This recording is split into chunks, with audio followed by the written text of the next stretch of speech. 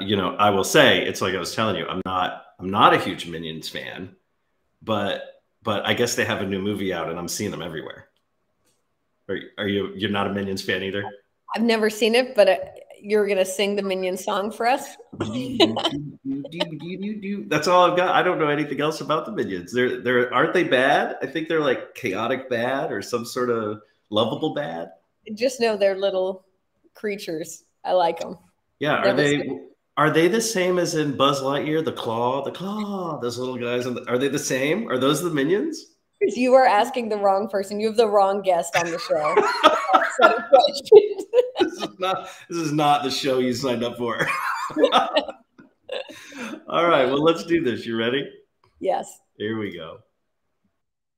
Welcome to the CXR channel, our premier podcast for talent acquisition and talent management. Listen in as the CXR community discusses a wide range of topics focused on attracting, engaging, and retaining the best talent. We're glad you're here.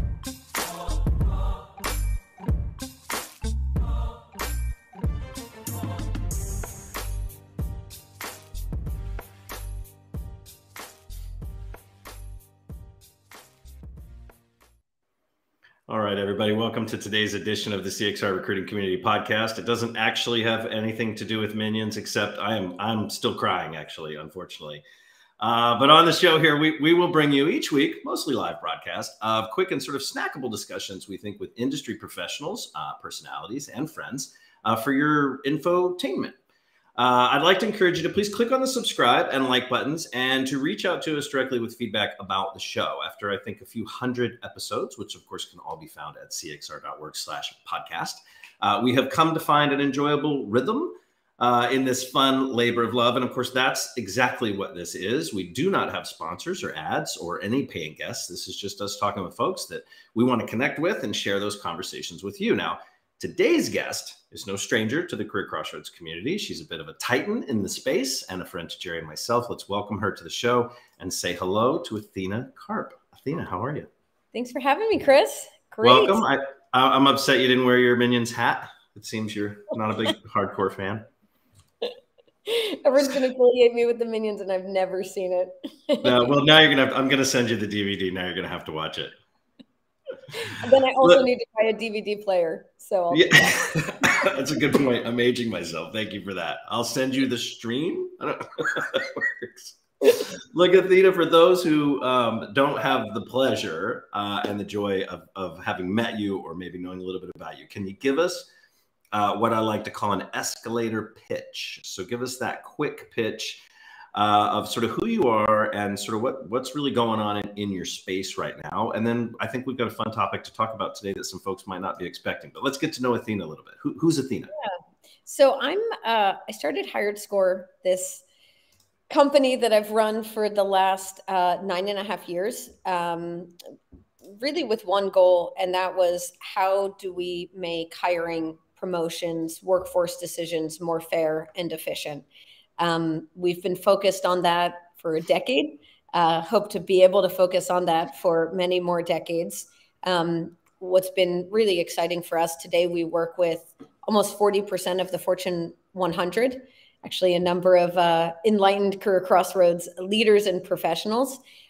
We started in many ways with that, how hiring and recruitment processes could be more fair and efficient, leveraging augmented solutions and really connected to the technology stack, the ecosystem, and then move to internal mobility, and then move to total talent management, and now to workforce planning.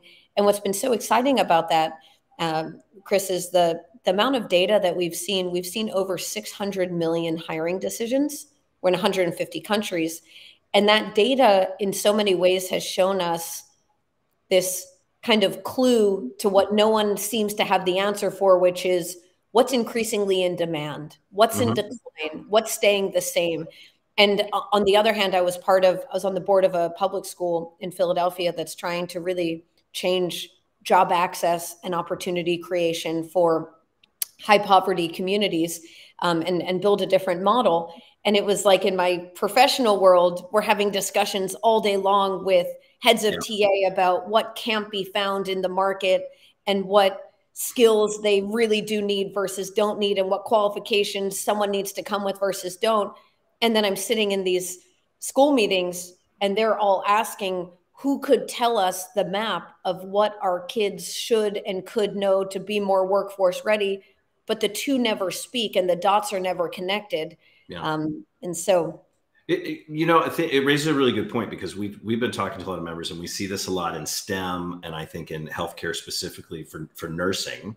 A lot of employers have moved sort of prior to college, right? They've moved into earlier stages of recruitment into high schools, and even in some cases middle schools, just to spark an interest in these fields, right? Just to get young students' minds thinking about what it could be like to work in technology field, or to work in nursing as a career. And so you've got this initiative that you're talking about, a future of work literacy for America, that I think is taking a more aggressive approach across the board that might be a little more holistic. I don't know if that's a little too ambitious, but it seems to be a little more holistic of an approach. Well, and I don't know if holistic, for us, it's more long-term oriented. Of the problem is much deeper than how can we all hire the same group of diverse talents between employers. And, there's a lot of job boards and technologies and solutions that can help you do that. But we thought a lot about, the topic I care most about is this job access to those that aren't in those pools, that aren't in those funnels, that aren't finding those jobs because they don't have the mentors, they don't have the knowledge, they don't know what that job could or would lead to versus alternative jobs that they're selecting. And so the way we're approaching it is saying, there is no silver bullet here, and there is no shortcut. It is a 10, 20, 30-year commitment to how we find better ways of taking the data. And here's the great news. Most of our clients do 3 to 5 year plans. So actually, it does make sense for business. I read an article the other day that Amazon said in 2025, there's not going to be the workers they need to power the workforce that they need in the US. So we all know the delta between what you need and what people are going to on their own naturally come to you with is wider and wider. And that's why it's kind of like, if we don't get ahead of it, it's just going to get worse. And so in my mind, it's a longer term, but it's a longer term because the problem is just going to escalate up. And the shortages and the disconnect between the populations that could do that work is just going to escalate in the other direction. So in many ways, it's like, how do we build the infrastructure to be able to take to any school in America, especially schools that have these kind of lack of access and lack of know-how and lack of opportunities, data around what employers increasingly need you to actually come with. It's not just skills, it's more than skills. Sometimes it's that certificate, sometimes it's that nursing degree, sometimes it's something you can learn in a vocational school, well, whatever that is, and funnel that so that the students have the clarity of what will be in demand and what will that career path look like, right? So you said something kind of interesting earlier that was surprising to me, and I don't know if I should be embarrassed that I didn't know this, but it was a little surprising to me with regards to the level of tech literacy programs and training that is in today's education system, at least in America. Can you talk a little bit about that? So I was shocked by this. We got a gift at our school, at the school in West Philadelphia. It's in an Obama area of promise. So it's a population that has been underserved, we say, by the education, by the community, by the government, by the services across all pillars. And from that standpoint, what we found was there are 0 hours of technical literacy in the public school curriculum, not in the city, not in the state, and not federally. So we have math and reading literacy, but we don't have technical literacy. So if you're not getting that, But this blows my mind, because all the talk of STEM for the last number of years, and all the talk of the government on investing in this area for students, especially like when we did a whole thing about girls in STEM years ago, right? We were going to ramp this up. We're going to get more women in technology. But what I hear you saying is there's still that system still has 0 hours of any tech literacy training. Yeah. And then you take that, let's say, global perspective in China of not just STEM training, artificial intelligence courses, curriculums, certificates being brought across the entire education system. So we're not even addressing phase one, which is digital and technical literacy, let alone AI and computer vision and computer learning, the advanced things.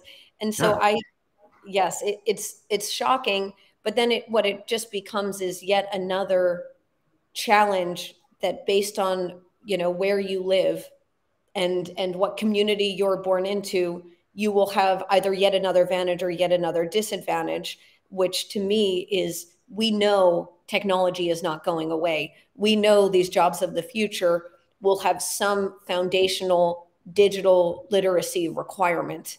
So how are we not in real time funneling the information, and as it evolves and changes, because to me, it's just a matter of connecting two dots that have the exact same desire, intent, and will suffer from the same problems, just in a proactive way, right? Yeah. Yeah. So, well, let me ask you a thing. So this Future of Work Literacy for America, this program you guys are working on, how does this organization respond to maybe the naysayers, respond to the people that say, you know what, kids just don't want to work today, right? Or they just don't want to do the work. I mean, are you seeing something that sort of flies in the face of that? Yeah. So we actually had some fascinating data during COVID that our high school students, when we were told that kids don't want to work, or these kids don't want to work, and then we actually looked at the year of the lockdown, what percentage of our kids went and got jobs that were in, I think, 11th and 12th grade.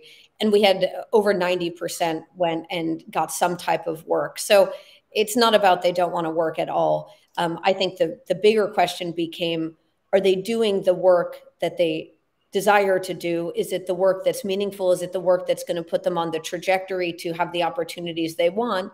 And the answer to that is often no. So then it becomes, they have the desire, they're putting in the effort. How do we connect more of those dots? And that kind of becomes the call for the program. I was lucky enough to be part of the Aspen Institute in a fellowship to develop this over the last 3 years, the Henry Crown Fellowship. And what we found was actually corporates, especially Fortune 500, have a lot of content around this entry-level jobs and these entry-level career paths and these entry-level skills.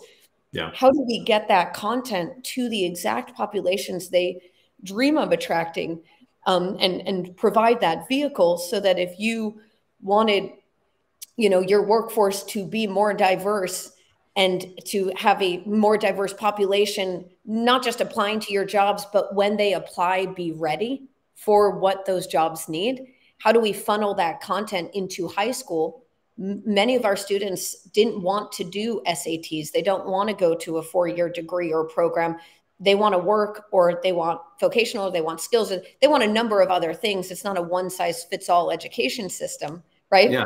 Yeah. Well, that's kind of where I was going to ask you next, is the impact of, because, we still have employers that are struggling with how much education should I require versus skills I should expect or require, right, for those roles. And I'm just wondering, like, the students who will come up through this program, how does this impact them, you think, long term? Is it about getting employers on board and saying that 4-year degree is great for some or for many, but not truly necessary for some of these jobs that will maybe have some folks who have some specialized targeted training, right, that they've actually gone through to be applicable?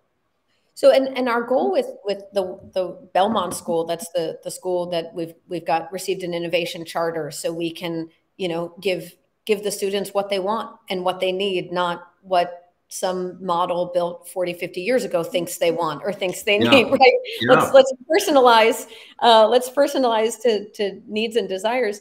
And so the model for us is not building a separate after school program, because that has a whole different type of access requirements that you don't have to support your family. You don't have to help out at home. You don't have young kids. You have to, young siblings. More time away from where you need to get home and help from. Yeah, exactly. So our vision is, how do we incorporate this into the curriculum of the school and provide this as a scalable model that any school that wants to replicate what we've done could take our playbook, take our content, take our learnings, and then bring that into their school and program. So it's a matter of, for us, kind of a few different pilot zones to be able to show, we have an incredible school, amazing teachers, just an incredible environment for learning and growing and feeling support. And now for us, that last piece is about, how do we kind of take employers that have the desire to access that population and say, I don't care if they want to go to college or not. That's okay, especially if, because we hear more and more employers saying, we're not just targeting colleges, we're even targeting high schools for some of these jobs and roles. Yep. We've rethought that the college degree is not a necessary thing for certain jobs and opportunities, or this alternative one-year certificate program. Well, can our seniors know about that? Know what that will mean for salaries, know what that will mean for job security, know what that will mean for job trajectory, and get that while they're in 11th and 12th grade, so they come and they hit the job ready without having to take 1 year off in between and take loans and take on debt. And so, it's about employers identifying which of those jobs are they willing and open and desiring to make accessible, to provide training, to provide clarity of quals. And then how do we have those students have that clarity and connect the dots? So Athena, I'm in Texas. I'm not in Pennsylvania. And I'm an employer. How do I get involved? Like, I think we've got a link. We're going to throw a link up a little bit. People can get more information, but what would be expected of me if I get, like, this gets me all pumped up and I want to do something and be part of it? What would my contribution be? Is it a money thing? Is it a time thing? Like, what do you need from me as an employer who's interested? So we have 1,400 kids in our school in Philadelphia. Many employers in Texas have jobs in Pennsylvania. So we'd love your jobs to bring to our students and your curriculum. For us, it's not about money. It's really about feedback and information of what type of roles would you, to this type of a population, if you had a similar public school with a similar situated kids, what jobs would you open up for them? What would the demand be? What skills would you want them to know? Because, the broader the view we have of that future of work literacy defined corporate by corporate by corporate, the better we can tailor this program, not just to the first few employers that raise their hand, but with a wider view of if and as we expand, when we expand to more and more cities that take this model to their education systems, for us, it's that, how do we have the knowledge, not just of what we would see in Philadelphia or Pennsylvania, but for what other states would see, so that we're not overfitting it to just some microcosm, but rather we have that broader national view. So what I want to know is, what are your jobs? Would you be interested in this? What would you want and need of a connector between your future workforce and these schools to help you make the leap and think differently and activate such a program? All right. I love that. Let's throw the link up. There we go. info.hiredscore.com/CXR. That's a fancy link. I like that. We throw that up for those who may not be watching or just listening. Again, it's info.hiredscore.com/CXR. And you can get more information there. You can reach out directly to the team that's sort of helping to drive that. Athena, as I think Career Crossroads has a pretty rich community. We're going to make sure that we promote this internally, but we also have a nonprofit that is the CXR Foundation, And I think this warrants a little bit of attention and certainly a little bit of communication and distribution for that. So we're happy to help with that. Is there anything else you want to maybe add to this topic? It's an exciting piece, and it's early days as you guys really push this forward. So it is pretty exciting. Like I'm a little pumped, and now I can't even talk because I kind of want to figure out how I can play.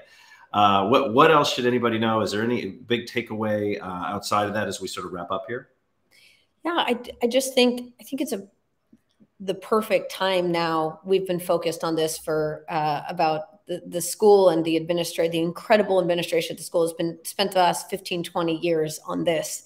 And I think we're just at the place where companies are open, and it was never about the candidate or the future talent being open and desiring this.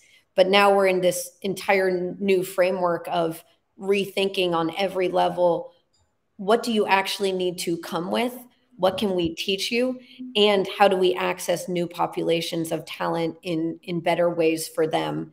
And so I'm so excited for what we can do. So grateful for the Career Crossroads team and your support.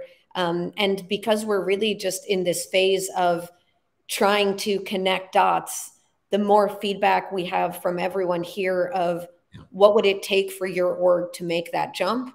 Or have you already made that jump mentally and culturally? You just don't have those connector orgs to help you connect those dots. And the more that we can learn where each of these companies is at, kind of the better we can figure out what services and what infrastructure we need to provide. I love it. I love it. It's super exciting. It's just admirable that the work you're doing and the folks that are leaning in on that. So we are going to have to schedule something where you can come back with some status updates, and anything we can do to help pull those dots together, get everything connected, you know that we will. Athena, thank you so much for your time. You're super. I got a lot of Athena this week. We've had quite a few meetings this week. I got a lot of questions. So inspired. Love Career Crossroads. Can't say enough about how you bring our whole community together and how you make our community better. So thank you. So we're all doing it together. So it's good stuff. I'm going to put you in the green room. So if you'll just hang out just a little bit for me, is that all right? Yeah. Thanks, Chris. Okay. There are no minions in the green room. You will be safe. No minions. All right, hold up. All right, everybody. I just want to say thanks again for everybody dialing in. Don't forget, subscribe and like the buttons on there. I want to remind you too, cxr.works/podcast is where you can check out hundreds, literally hundreds. Don't judge us on the early days. We were learning as we went of our episodes. You can follow us on Twitter at CareerXRoads. You can follow us on Facebook, facebook.com/CareerXRoads. We're also on LinkedIn. You can do the math on that one yourself. And if you're interested in figuring out what's going on next with any of the community events for both alumni members and for everyone open to the public, just head out to cxr.works/events. And with that, we're going to say goodbye to everybody, and we'll see you next week. Thanks for listening to the CXR channel. Please subscribe to CXR on your favorite podcast resource and leave us a review while you're at it. Learn more about CXR at our website, cxr.works, facebook.com and twitter.com/careercrossroads, and on Instagram at CareerXRoads. We'll catch you next time.